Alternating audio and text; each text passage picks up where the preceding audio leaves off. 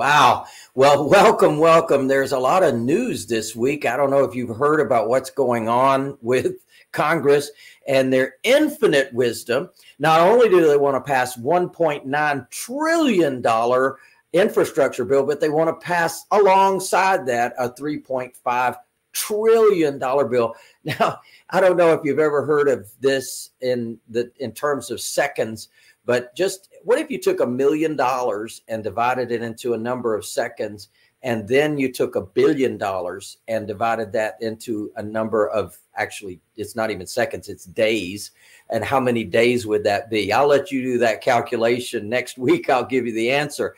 But it's so much fun to really compare, because in your mind, you're hearing a B, you're hearing an M, you're hearing a B, you're hearing a T, and your mind cannot fathom how much money that is. But let me tell you something. For people that are in real estate, we know exactly what that means. That means appreciation, that real estate is going to go up. And interestingly, I saw a whole presentation last week that gave me comfort in the fact that when you look at what real estate costs now, the average cost of a home, and this can be divided into markets, those particular markets, compared to overall inflation, like how many barrels of oil did it cost back in 1970 to buy a home? How many barrels of oil does it cost today to buy a home? How many gallons of orange juice did it cost in 1970 versus today? How many bars of gold did it cost to buy a house in 1970 versus today?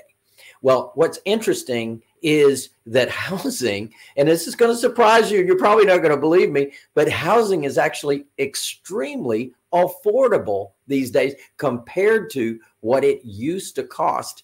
So my friend Jason Hartman has some great information on this. You got to check him out. And he is a scientist. He gets into all the numbers. He breaks it down by market, and it's such good stuff. But I'll tell you, it's something to take a look at, because when we see the numbers of today, we reflect on the past. We think these numbers are too high, but the truth is they're not all that bad, taking into consideration the inflation on all the other goods and services that all of us use.